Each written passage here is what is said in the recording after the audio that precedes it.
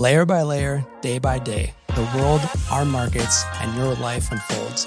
Welcome to the Laminate Money Podcast, a show dedicated to exploring our world, the financial markets, and scaling your financial life. Tom Statham, Jacob Radke, Dan Schuster, and Noah Jesdal work for Fiel Capital, and all opinions expressed by Tom, Jacob, Dan, Noah, or any podcast guest are solely their opinions and do not reflect the opinions of Fiel Capital. This podcast is for informational purposes only and should not be relied upon as a basis for investment decisions. Tom, Jacob, Dan, and Noah are registered representatives of Sanctuary Securities and investment advisor representatives of Sanctuary Advisors. Fiel Capital is a DBA of Sanctuary Securities and Sanctuary Advisors.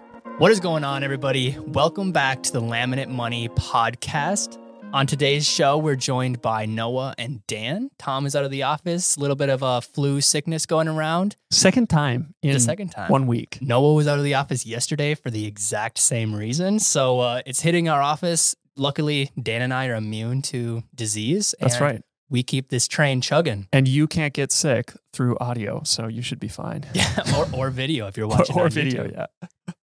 But we've got a very interesting show for you. We've kind of switched up our show structure to align a little better to the Weekend Reads. We publish the Weekend Reads newsletter every Saturday. And so if you're not subscribed to that, the link will be in the description. So you can go subscribe to that, check out. You get a suggestion for articles, a quote of the week, a flight deal of the week, and yeah, just an introduction to Fiel Capital and what we really do. So today we want to talk about why high fixed costs can lead to the death of your financial life. So Dan, you want to take it away with what a high fixed cost is? I would love to. So when we're talking about fixed costs, okay, we're saying things that essentially there is no escaping paying every month, right? So think about your mortgage or your rent. If you're a renter, think about your rent. You can rent an apartment in downtown Manhattan if you live out in that area. And I don't even want to guess how much that thing is going to cost you every month. $5,800? Yeah, $5,800 for a 700 square foot unit, something like that, right? Per month. So you can do that, but you have a fixed cost of $5,800 and there's just nothing you can do about that. Or, we'll bring it back to North Dakota, but you're in Fargo and you have an apartment that's a 2-bedroom for $1,100 a month. Your fixed cost is just substantially lower, right? So yeah. I know I'm not trying to make comparisons here between apartment costs in Fargo and New York or in Manhattan.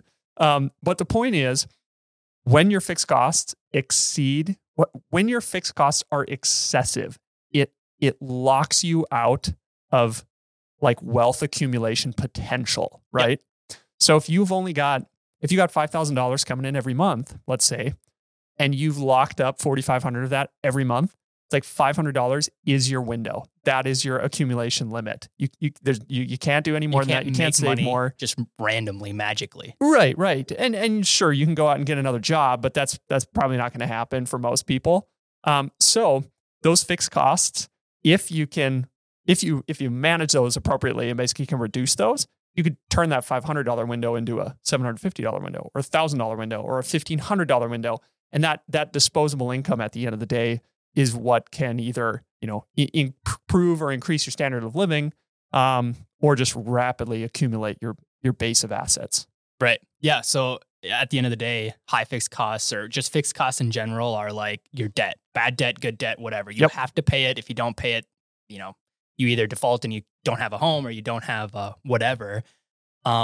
Or subscriptions. You don't have to, like if you have subscriptions, you pay $35 a month, that inhibits your ability to put $35 a month into Apple stock, for instance. Yeah. Like just whatever. And subscription bases right now too, it's like if you don't pay attention to what you're paying for, it's like everything is going subscription now. You know? It's like I've got even I was trying to find some fitness apps, like fitness apps are on a subscription basis now. You got Netflix, you got your Disney Plus, you got your Hulu, like you've got your whole collection of things.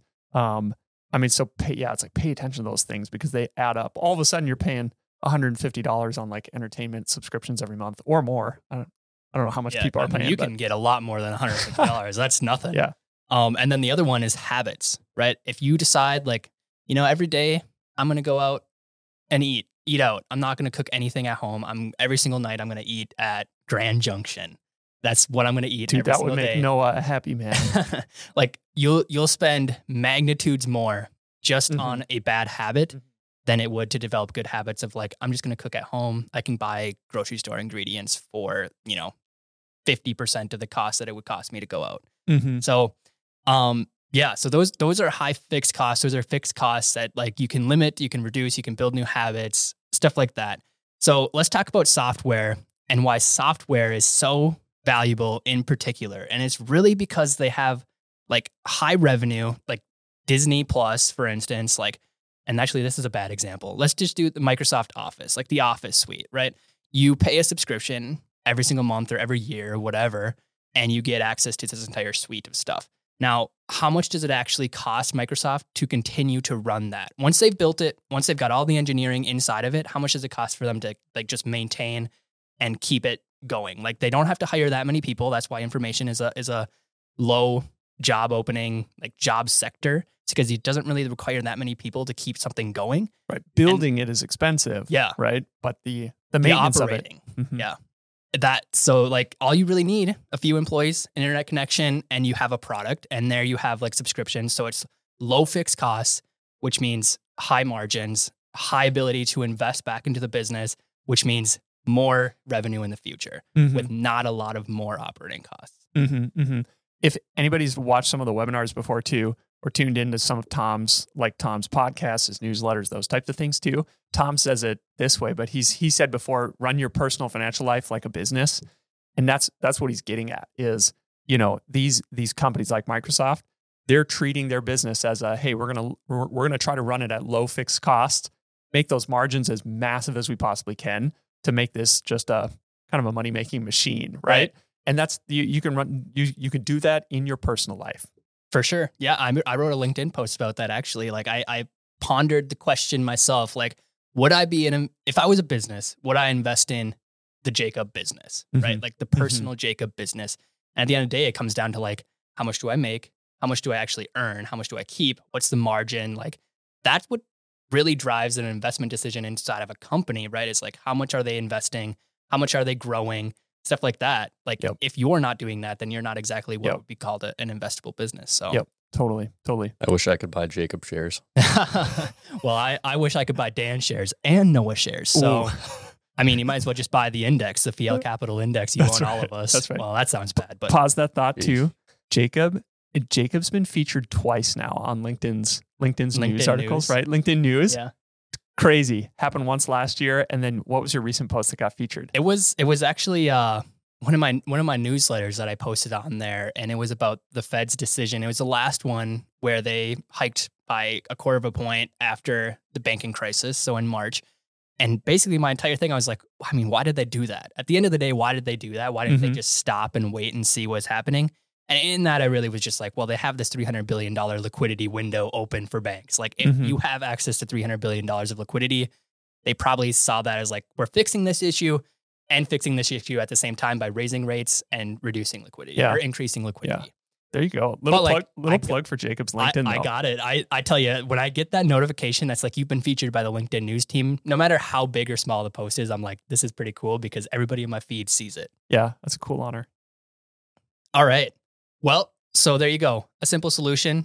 Just watch what you're paying, watch what you're spending, cut out the high, bad, stupid debt in your life, cut out subscriptions you don't use, increase your margin and treat your financial life like you would run a business. Yeah. Pay attention to your habits.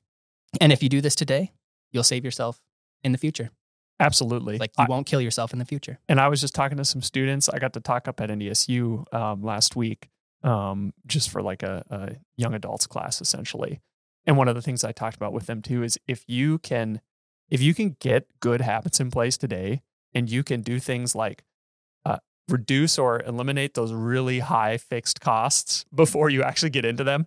So if you can prevent those from being an issue, we're talking about tens of thousands or hundreds of thousands of dollars, up to $1 million or more in the future. 60 years from now, like that's the difference of making these changes today, if you're in your 20s, for example, as I was addressing those students, than doing it in your 50s.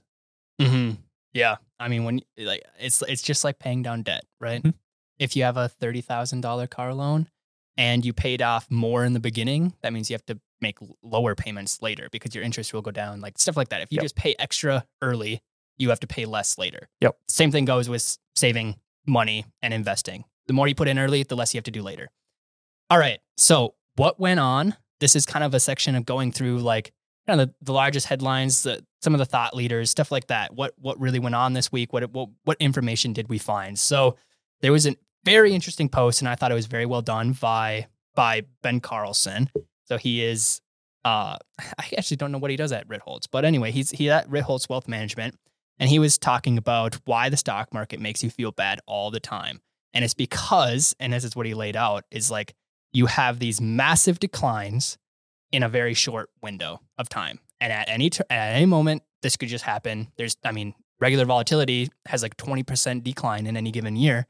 And then you have these really long stretches where you're not getting to new highs. Like for instance, in the 1970s, early 1970s, late 1960s, you had a 36% decline in the S&P 500. It took 543 days to get there. And then it took 1,193 days to come out of it, to get to a new high post that. So the market in short periods of time is all driven by sentiment and multiple changes and stuff like that. But over long periods of time, that's where the earnings come in. Jeez. There were a couple other interesting facts in that article. Yeah. One of them was I used in one of my LinkedIn posts from last week, but it was that 45% of the days end up going down. Like if you invest in the S&P 500, 55% go up. But there was another statistic that, I don't know if it's a statistic and it probably depends on the person, but a day where you lose hurts twice as bad as, The as it feels good if you go loss up. aversion. So if you just math that out, double 45, it hurts way worse. Even if you stay steady or even you go up a little bit, it feels like you're losing just by having it invested. So it's just, that's why it feels bad to be in the market sometimes. Mm-hmm. Right. And over a 20-year period, going off of that too, this is what also something he had in this article. Over a 20-year period, the stock market has never been down. Over a rolling 20-year period, it's never been negative. Now, not saying that can't happen, but right. If history repeats itself, it's that is what happened. Right. But also that's a 20-year period of time we're talking about, That's a lot of time to go through emotional stock market bear and bulls. And there's been like 1 decade since the Great Depression that's been down too. Mm-hmm. Which would have been 2008. Yeah. Yeah, I think that would have been 2008, the lost Sure. decade. Mm-hmm. Yeah, I think that was just, and it was just incrementally like you would have lost like maybe 1% or 2% over it's like that decade. 0.5% or something. Yeah, it's super small. Yep. And what I've seen the last year or two, so I've been working with Tom for we'll be coming up on 6 years this year. So I've been working with Tom for a bit. But what I've noticed too is that like our clients and the people who have come into our office, a lot of times the help that we give them is like the emotional help, right? Because I would almost phrase it this way. If you're going to invest in the markets, there's 2 things that you have to have: a gut and patience. Mm-hmm. Yeah. You have to have a gut. You have to be able to say, like, when that sinking feeling comes, because 45% of the years, or 45% of the trading days per year, it's going to go down. You have to have that gut to say, oh, I got that sinking feeling, but I'm not going to let go. Like, I'm going to stick this out. Yeah. And then you have to have the patience, because 20 years is like, that's not a day. Definitely not a day. That's not one day. that's many days, to keep it simple. So, but yeah, it's interesting. Even in my early days in my career, I've noticed how often like this job is not always just making smart investment decisions. It's helping people stick to their gut and say, okay, I know this hurts, but we're going to stick this out and we're going to have patience. This is a long-term investment theme. That's what we're basing everything off of. Yeah. Speaking of long-term investments, the housing market is rather wonky, to say the least. Wonky. Yeah. So anything west of Texas, including Austin, so Austin, Texas, that's like the one exception, is seeing home price declines. San Francisco, a lot of the California metros, Los Angeles, are all seeing like 13% declines in home prices. Yet on the east, so east of Texas, all of the major metros are seeing, I mean, in some cases, 9-10% home price appreciation. And it's one of those things where it's like, wow, okay, so maybe, I don't even know, maybe this is partly because of the Silicon Valley Bank collapse. Like maybe there's just restriction in lending where people just can't act. There's not enough stimulation in demand for people to go out and buy homes or buy commercial properties or whatever, where the home prices are just falling because there's not the capital to do it. But I think a larger part of this is actually just labor demand and affordability. San Francisco is not known for its affordability. And right now it is like a tech startup, like technology, venture capital, like hotspot. That's where those people are. Those are the people that got hit the worst in 2022. Yep. Those are not where new jobs are being created. They're being created in like healthcare, manufacturing, these really jobs that are like in the East. There's a lot of jobs in the East that are healthcare and manufacturing dominated. You also think of like probably rural Virginia or even just in Virginia in general or something like that, like whatever, North Dakota. Home prices, it's just way more affordable to live here than it is in San Francisco. Right. And with office vacancies and stuff like that still at 50%, why would people, like if they can work from home and they can just move to North Dakota and pay like, basically zero to compare to what they were paying, why wouldn't they do that? So there's this super dynamic of the housing market right now. Yeah. Be interesting. I'd be interested to see like what does like migration look like right now as far as like people, like are people just kind of migrating west to east too? Is that, I mean, that has to be part of it. Not that that's all of it. There was a very interesting post and I really wish I had it. I think I might still have it, but there was this thing that was like Florida is sucking up the United States population. It had like this population heat map or whatever, like red obviously is like people leaving, green is people coming. And it was like west to Florida.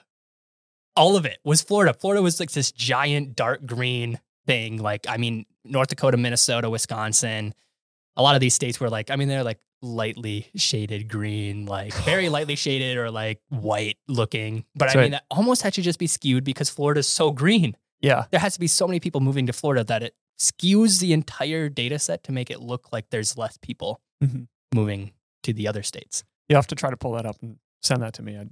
I definitely want to see that. I probably have it. People aren't moving to North Dakota. I'll tell you that today. We're supposed to get, oh, no, people are not. Well, I'm making a joke. Okay. We're supposed to get 1 to 2 feet of snow today. It's April 4th for anybody who's listening. This is not what we signed up for, but I guess it comes with living in North Dakota. And there's a perk of not owning a home too, is I don't have to shovel. 0 shoveling requirements for Jacob. Although my parking lot right now, in my apartment, it's not looking good. They still haven't plowed that thing out. Well, I don't think it's not a plowing issue at this point. They just got to take get the loader in there and haul it away because like my parking lot for everybody listening, probably like 21 cars could fit in there. Assuming like maybe like 20 cars or something like that. Right now it can fit like 7, 8, 9 maybe. And gosh, this snow pile in there is massive. And it's not all paved. It's a little bit of paved, but then there's like dirt where the main parking lot is. That thing's going to be absolutely destroyed. I don't know. I'm kind of interesting. There's already lakes forming in there when it gets warm. It gets just this big old bubble. Oh, it's nasty. Pull out the rod and reel. All right. No, anything else on the housing market? No, I think we covered it. I think we did too. I kind of rambled through that one. So, this is fascinating to me. Apple Pay Later launched last week, and we had a very interesting conversation with Alliance Bernstein, guy that came in talking about AI, marketing, stuff like that. It was actually right after we recorded our podcast last week. We were talking to him, and I'm in the camp where I think AI is a net positive, but at the same time, there's so many new things coming into the market that affect marketing, right? If you think back to this was my argument. If you think back to 1960 or 1950s, like all the ads were in newspapers, TVs as they were coming out, like billboards, whatever. I think that's like how the famous Wall Drug ad campaign started off, is like, whatever, you just put up billboards in farmers' pastures and let her go. Now today, you can get targeted around the internet and sent the same ad like 90 different times until you finally convert into a customer. Just imagine AI's potential in marketing, these pay later things, like that basically allows you to take on high fixed costs at any point for any item ever. It just opens up this entire line of credit that's like, you can pay 0%. So you are incentivized to max it out at all times because you're paying 0%. So it just pulls cash flows for companies from the future and puts it right here today. Mm-hmm. And Apple Pay Later is integrated into the Apple Wallet, which I don't know how many people use. I love the Apple Wallet. I use the Apple Wallet all the time. So if there's Apple Pay Later, I'm definitely going to use it. There's no way I'm not using it. Yeah. Interesting example, which this is not Apple Pay related, but I just bought a new bike. Yeah. And that bike, I could have used, I think it was Affirm financing, could have used Affirm financing to finance the purchase of my bicycle. Yeah. And at first I was like, are you serious? I was like, really? And then I almost did it, but anyways, I didn't do it. I've just paid cash. But have you ever used it?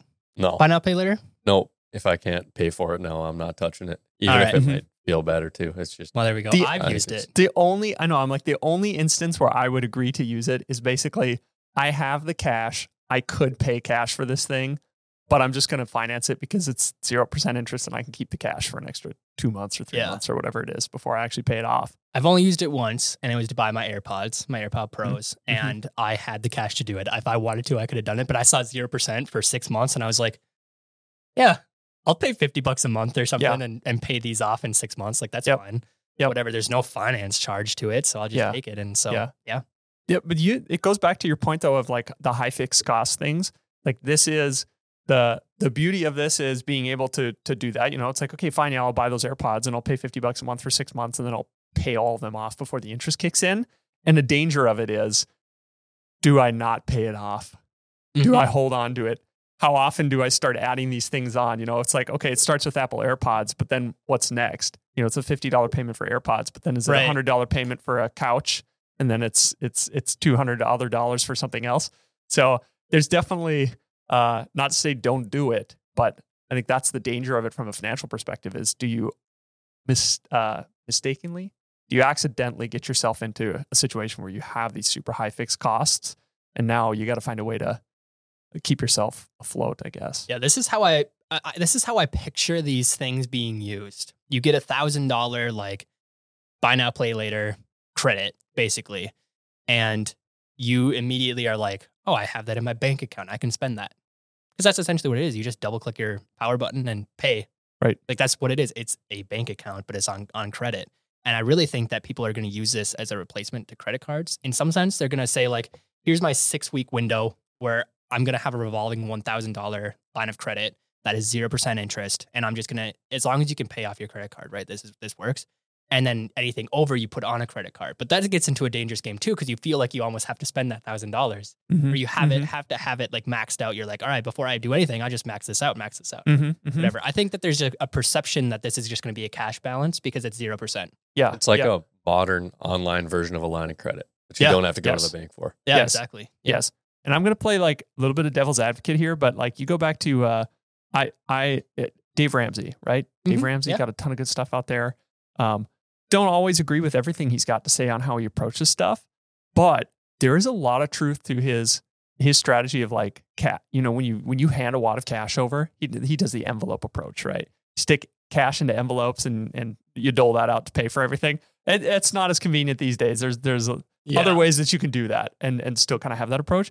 But there's something about handing over a wad of cash to someone that's like, there is an emotional response or a physiological response that's going through your brain versus just saying, yeah, perfect, credit. Click, yeah, pay now or pay later. Buy now, pay later. So something to be said for it. That's right. Yeah. Maybe that's why they kind of like have abolished checks and cash. I guess cash isn't really abolished, but like at the same time, like you're heavily, get this. I actually hate this policy 100%, but like a lot of the gas stations, they don't let you pay at not pay at the pump. You either have to pay at the pump or prepay inside.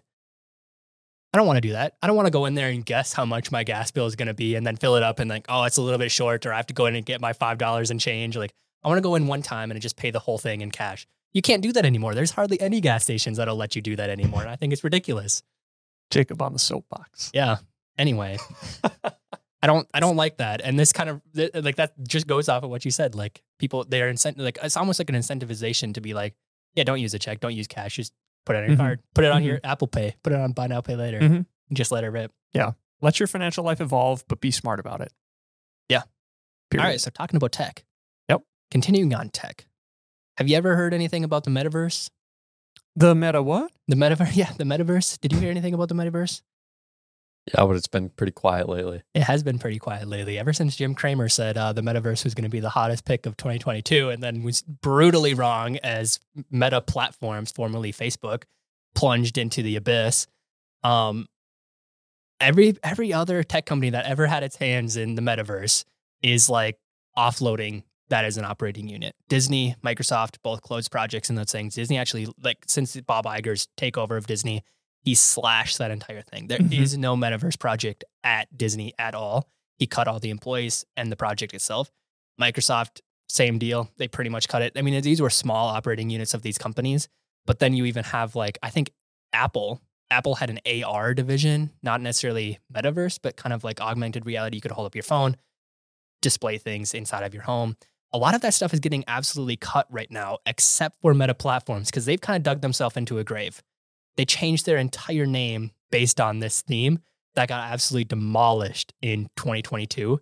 And now did they have an activist investor come in? I don't know if they did. I don't think they actually had an activist investor come in, but they've just had these, they've basically focused all of their conversation, even in their earnings calls, towards Facebook and Instagram, stuff like that. They don't talk about the metaverse at all anymore. The metaverse is like this side project that they're offloading the project in a form, like they're just spending less money on it. I think that, what did they spend? $2.8 billion on it. I don't actually know the number. I guess that was in losses. So whatever. But like, it's one of those things where I don't really know, is the metaverse even going to survive? There's some things that just won't survive a bear market / recession. They're just things that won't survive it. And will the metaverse be like one of those things that like, maybe it'll resurface 10 years from now, but is it going to survive this? Yeah. Yeah. I don't know. That's hard because there is so much of these, when these developments happen and you have something like the metaverse that's being created and people are actively developing programs and tools and devices and hardware and software for it. It's like the timing is everything, because if all of a sudden, like you said, you head into these recessionary points, like Facebook's not making all of its revenue or Meta isn't making all of its revenue off of the metaverse. They're making off of ads, right? It's like ads is their business. And if they're heading into recession and they have to cut costs, they're not going to try to cut their ad business. It's like, that's where the money is. Yeah. They got to cut something else if they have to cut costs. So I don't feel like it's going to be gone. I mean, I can't see that. There is a lot of hype around it. And there has been a lot of hype around it. I think it's just delayed. I agree. Noah, what do you think? It's going to be interesting to see which company is the one who's successful taking over the metaverse, because Zuckerberg tried it. It didn't really work too well. He's probably going to be scared to try again. Yeah. I don't think he's going to be the one to do it. And I think other major executives might be scared to do the same thing because they watched and learned the lesson from him. So he's got burned. It might be another young guy who came out and this is his first big project that he's working on. Or maybe somebody else will take a stab on it, but it's just going to be interesting to watch. No, I agree, especially with the overhyped thing. I think it's a little bit like Zoom, right? Like if it would have come out and it was fully developed in 2019, the metaverse would have been absolutely massive. It would have climbed to the highest tower and then it would have absolutely collapsed. But instead they developed it in 2022 where it was already collapsed. Yep. Right. Yep. Yeah. I think they're in a really tough spot though, because they changed their entire name to revolve around it. And Zuckerberg should almost take a lesson out of his own playbook. He waited to be well, maybe he didn't wait, but he was like the 7th, 8th, 9th player in social media, right? Like there was MySpace. I'm too young to remember what was before MySpace even, but there was several other social media platforms that came out before that, that all died. And then Facebook came around and it's been the one that hit, right? Like maybe there's 7 different metaverse platforms that come out before there's actually one that has commercial viability. Right. Totally. And to be honest, I think the question that people are still asking is well, still 2 years later, 3 years later, 4 years later, however long after we've been talking about this. And of course, like you said, Meta made the big move in 2022, but people have been talking about the metaverse for several years now. I think this big question is still well, what is it? Yeah. What is it? What is it going to do? What do I do with it? Yeah. What do I do with it? How do I use this? Is it entertainment or is it business or is it, And that's the question that, again, I think that's still going to get fleshed out. It's just not going to be today. Like it's going to have to be during a period of economic growth, like economy's recovering, the money is flowing, and people can invest time in figuring this out again. Right. Yeah. I think it would be cool to go to a like virtual conference in the metaverse. They give a little person and you just walk into a conference in Miami or something. I don't know. I think it'd be cool. It wouldn't be something that I would want to do every week. But anyway, all right. We're going to move on from the metaverse to Trump's indictment. Indictment.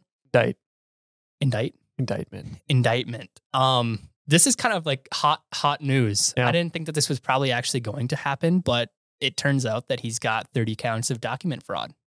That's a lot of counts. I don't really know what to make of this, and I don't really know. It's not really that important, but it's just something like it happened. Yeah. It's all happening. It is all happening right now.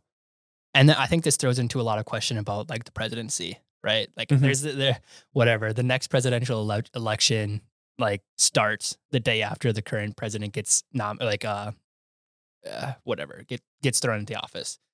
Like it starts like that. And Trump has been like pounding the table on getting back in there. And this really diminishes his ability to do so. I really feel like that's really the case. Yeah. And at the same time, probably puts fuel on the fire on his end, fuel in the fire to keep pounding and keep moving forward. This is going to make him pound even harder. Don't get me wrong. Yeah. So this is going to be we've got, what do we have? We have a year and a half before our next general election, November 2024. So, we got a long runway still before we actually even get to that point. And there's so much that's got to play out, but let's all just be honest. This is a really weird, hard, difficult time for politics in the country too. It is. There's so much division on it. And it's hard to say much more than that, but we can all just be honest. This is a very difficult time. For sure. And how this like affects investments and financial lives is like politics don't matter whatsoever. There might be some volatility in like, we could have this president or that president, which might be more skewed towards this policy being passed in the future. Yep. You get volatility somewhat in that where it's like, politics can play a role, but until a policy is actually in the motions and has a high chance of being passed or is passed, there's not really an effect in markets, right? If they're talking about like, potential ban of Google, like, all right, there you go. That has a real impact because that's a policy that could be passed on Google's business. But if you have like, if Donald Trump gets into office, he's going to ban Google. It's like, all right, no, that's politics. He's saying like, I want to run on a platform of internet security. So, all right, people in the market are not immediately going to say like, okay, well, Donald Trump wins and then Google's gone. So we're going to sell all of our Google shares. That's not how it works. Until the policy is actually in progress and passing, that's really what matters. Yep, totally. A lot of like conversations that we've had too, because we've walked through, I guess I've been around for 2 elections cycles with clients. And some of what we talk to our clients about too is it's like politics is going to, like the election of an individual into an office, be it the president or even the senatorial races, the House of Representatives, those races, it changes there. It's like, yes, they have maybe some short-term implications where you'll see some emotional moves within the market, these swings up or down. But ultimately, policy decisions takes time and quite a long time for policy decisions to even be made. And then it takes time for those policies to be implemented, enforced, and then start to get felt in the economy, which actually starts to change market prices, right? Yeah. So, and of course you can still, markets are forecasting into the future, they're forecasting ahead. But I do think there's so much uncertainty around policy just at any time. It's like, well, will this policy get pushed through? How will this ultimately affect the economy?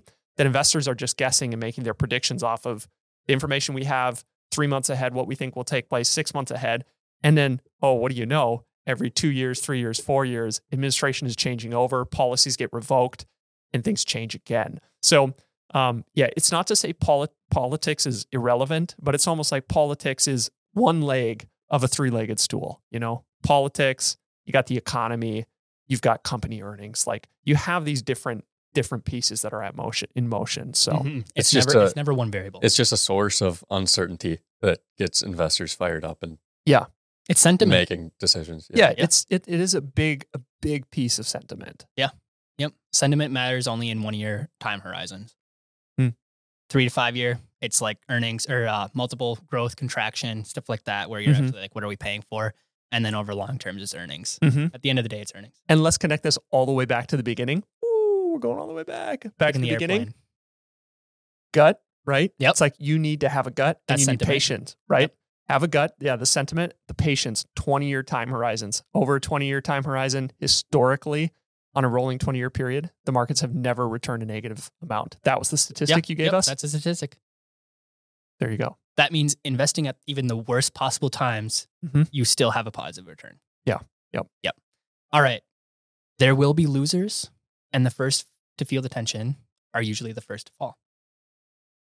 I wrote that down because I was just thinking about like what happens in bear markets, recession, stuff like that. There are losers, right? There are companies that go down. There are there's things that happen where companies disappear. And I just kind of threw this article in there, like not, saying that this is actually going to happen, stuff like that. But where is their weakness, right? There's weakness in the banking sector right now, the regional banks, there's stuff like that. I think there's a ton of outflows. And you guys don't have the right article for this because I put the wrong one in the show notes. I'll make sure to get that updated. I'm going to say I clicked this link and that quote did not exist there. Yep. This quote also doesn't exist in this article because that's my own quote. But Nikola, the hydrogen fuel cell semi-truck electric vehicle manufacturer, fell 20% on a like $100 million stock offering. Basically, they diluted themselves. But why do you raise like money in a bear market? Is because you need money in a bear market, and that's not a good time to be raising money. And so that's weakness, right? Silicon Valley Bank tried to do the same thing. We're like, oh man, we have issues. We need to raise $3.2 billion. Otherwise we're going to have really bad issues. And lo and behold, boom, that one went a little bit faster because it's a bank run and there's actual like liquidity issues. But like, this is like, once you start saying like, we need money and this is how we have to get it. There's no like debt financing is too expensive. We need to just offer shares and take the dilution right now.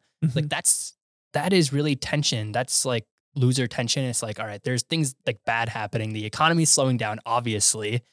And the first to fall are the ones that need the most help. And it's very interesting. Today we had the JOLTS report, job openings by the Bureau of Labor Statistics. It was estimated to be 10.8 million new job openings in the economy. 9.9 million was the actual number. A whole $1 million of job opening, or not $1 million, a whole million job openings lower than expected. Yeah. So like the economy is rolling. Like it is feeling the stress. It's really feeling the tension. And even this morning, before I even saw the JOLTS, I turned to Dan and I was like, look at that. Walmart laid off 2,000 people. I think McDonald's closed down some corporate offices, stuff like that.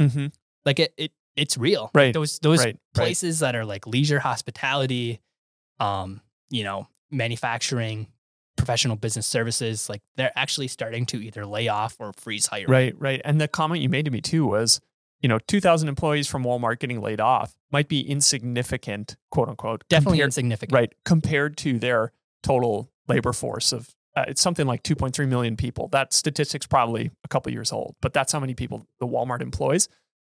So 2,000 might seem insignificant in the grand scheme of that, but nevertheless, Walmart is feeling the stress and has to cut 2,000 people. Or feels like they need to. Yes. At the very least. Feels like they need to.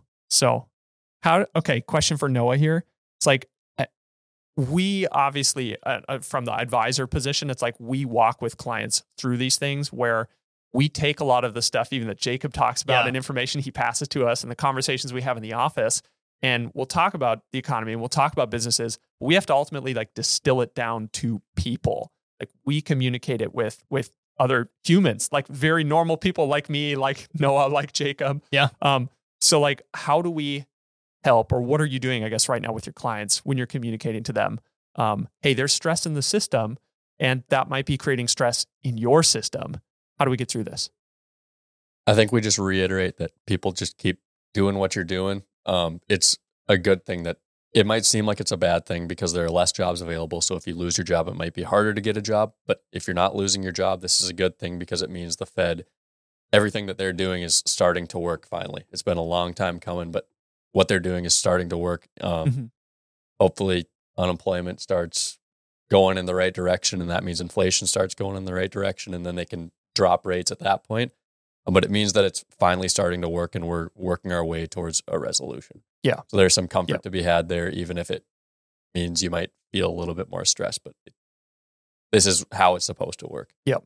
Totally. This is how it feels. Right. Yeah. This is how it feels. Totally. And I remember even back in 2020, some of the conversations that Tom and I were having with our folks was, we were telling people, it's like, keep doing what you're doing. Keep going to work. Keep doing your job. Do as much as you can to, save money right now. If you need to boost your emergency fund, go ahead and focus on that. And then also just like take a walk, go for a walk, get some of this off your mind, like relieve the stress. But I think during these times of even economic stress, when that starts to seep into our lives, our advice often is very simple feedback to people. It's like, continue to take care of your family, continue to take care of your health, continue to take care of your finances, even basic things. Like, just don't stop what you're doing. If you're saving, save. If you have an emergency fund, keep the emergency fund full. And that is what is going to carry you through and like tide you through this period of time that is stressful. And you'll come out the other side.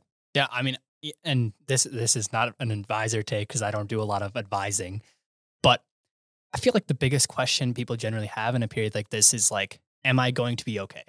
Right? Like at the end 100%. Of the day, it's like, am I going to be okay if the economy goes in recession? 100%. Like, am I going to be okay in these circumstances? Mm-hmm. And then that's where you guys come in and you're like, here's what you're doing right. And this is why you'll be okay. Like whatever. Investments are one thing. Investments can decline 50% and it happens. It has happened, stuff like that. But if like, say you have an emergency fund, you still have a job, you're still paying off, you're paying off debt, you don't have debt or you don't have high fixed costs, like stuff like that. There are things to do even in like stuff like that. Where it's like, even though you maybe aren't in the perfect situation, you are still going to be okay. Yes. Yeah. I don't have anything to add to that. All right. Well, then we'll move on to the quote of the week. I thought that this was an absolutely fabulous article by Capital Group. So this guy, Will Robbins, and nobody probably, I don't know, maybe nobody knows of him. I certainly didn't know of him, but he's a portfolio manager at Capital Group.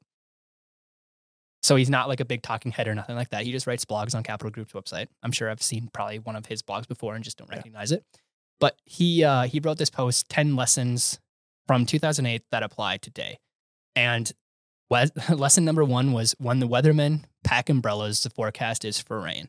And get this, that applies to our daily lives right now, as the weathermen are probably packing their like snow jackets and stuff. I don't really getting know. Their snow blowers working. Whatever. Yeah, they went and got their 50-50 mixed gas. But really what he was talking about here is like, when bank treasurers start hoarding liquidity, assets that can easily be converted into cash. That's what hoarding liquidity, or like liquidity is assets that can easily be converted into cash. In mid 2007, when liquidity was not on anyone's radar, it should have been a clear warning sign, right? So the treasurers are people that are like managing more of like the bank's like balance sheet in some sense. And I think this is talking about their own personal lives.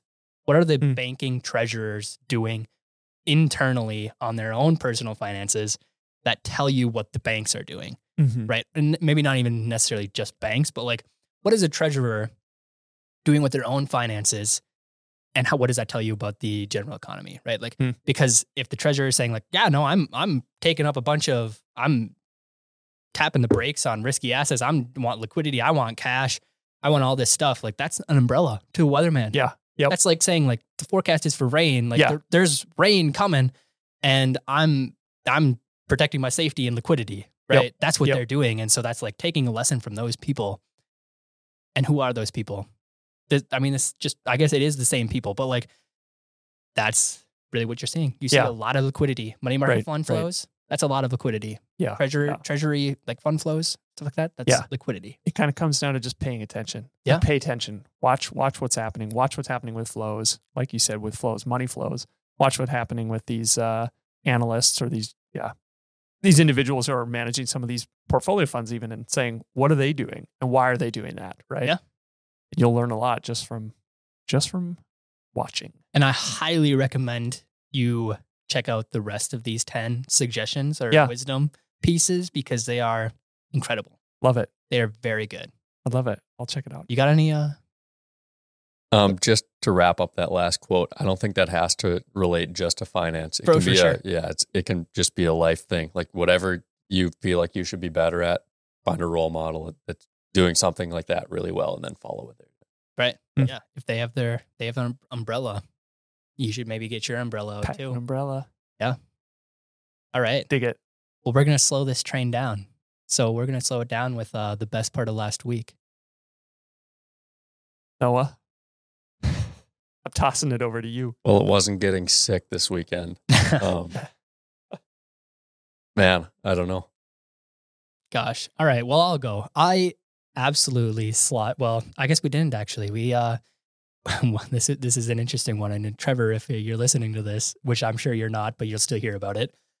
We took the Coleman mini bikes. My brother's got these little tiny mini bikes, and we took these out on the lakes to go perch fishing. We did catch some nice jumbos, but which was the good part. But on the way back, it was like 42 degrees, and the sun was beating on the ice and the snow, and it was hard going out there. And it was like, the snow was hard, so that they went just nice and smooth. On the way back, it was like slush, yeah, and slippery, wet, like snow. And so these things did not want to go through this. And it was just, I tipped over once. I turned a 10-minute trek into like an hour. It was so long. It took forever. Maybe it even wasn't an hour, but it took forever. Yeah. Yikes. But it was fun. Well, we still got some perch. Right. We're going to eat those Caught perch. suckers up. That's good. Yeah. Best part of my week, it was Fate's birthday on Saturday. That's right. Yeah. So we had friends over, played a game, played a new board game, Wingspan. No one's played that game. I've heard of this game before. Checked it out. Is a beautiful game. It's like a visually stunning game. And your the objective of the game is you're building now I can't think of it. You're building a wingspan. No, it's like a bird farm, right? So think about okay. What do they call it? An arborarium? I can't even think of the term now. Someone correct me. Send us an email via you know how to reach out to us. Yeah. Anyways, it's a great game. It was a wonderful week. Got to celebrate my wife. All right. I have a question for you though. Yes. Did you enjoy the card? Oh, the card was wonderful. She received a birthday card from the Fjell Capital team, which included a photo taped on of me eating a piece of lefse. Oh, it was great. From a printer that was half out of ink. So the And photo toner. of me. Yeah, and toner. It was a great picture. But the second level, the second order thing of this story is that Josh didn't actually put the what is it that you pay for the postage? He didn't put postage on there, so Yeah. it didn't make it. It never made it. It came back on Monday, and then he sent it home with Dan. Yeah. Yesterday. She laughed pretty hard. All right, Noah. I'll stick on the birthday theme. Mine was a week and a half ago, and my dad's was last Friday. So our whole family went out for a meal on Friday. Where'd you go? Mackenzie River. Nice. Where was Mackenzie River? It's out by Costco, kind of. Okay, nice. Yeah. What did you get? I got some Cajun pasta. Really good. Nice. Yeah. Solid. All right. Well, that sounds good. That has been the Laminate Money podcast. If you've got any questions, feel free to shoot us an email. Any suggestions on what you want us to talk about? That email is laminatemoneypodcast@flcapital.com. It's a mouthful, so it'll also be in the description. And if you haven't subscribed to the Weekend Reads yet, highly recommend that you do. Again, that link will be in the description. So with that, we'll see you next time on the Laminate Money podcast.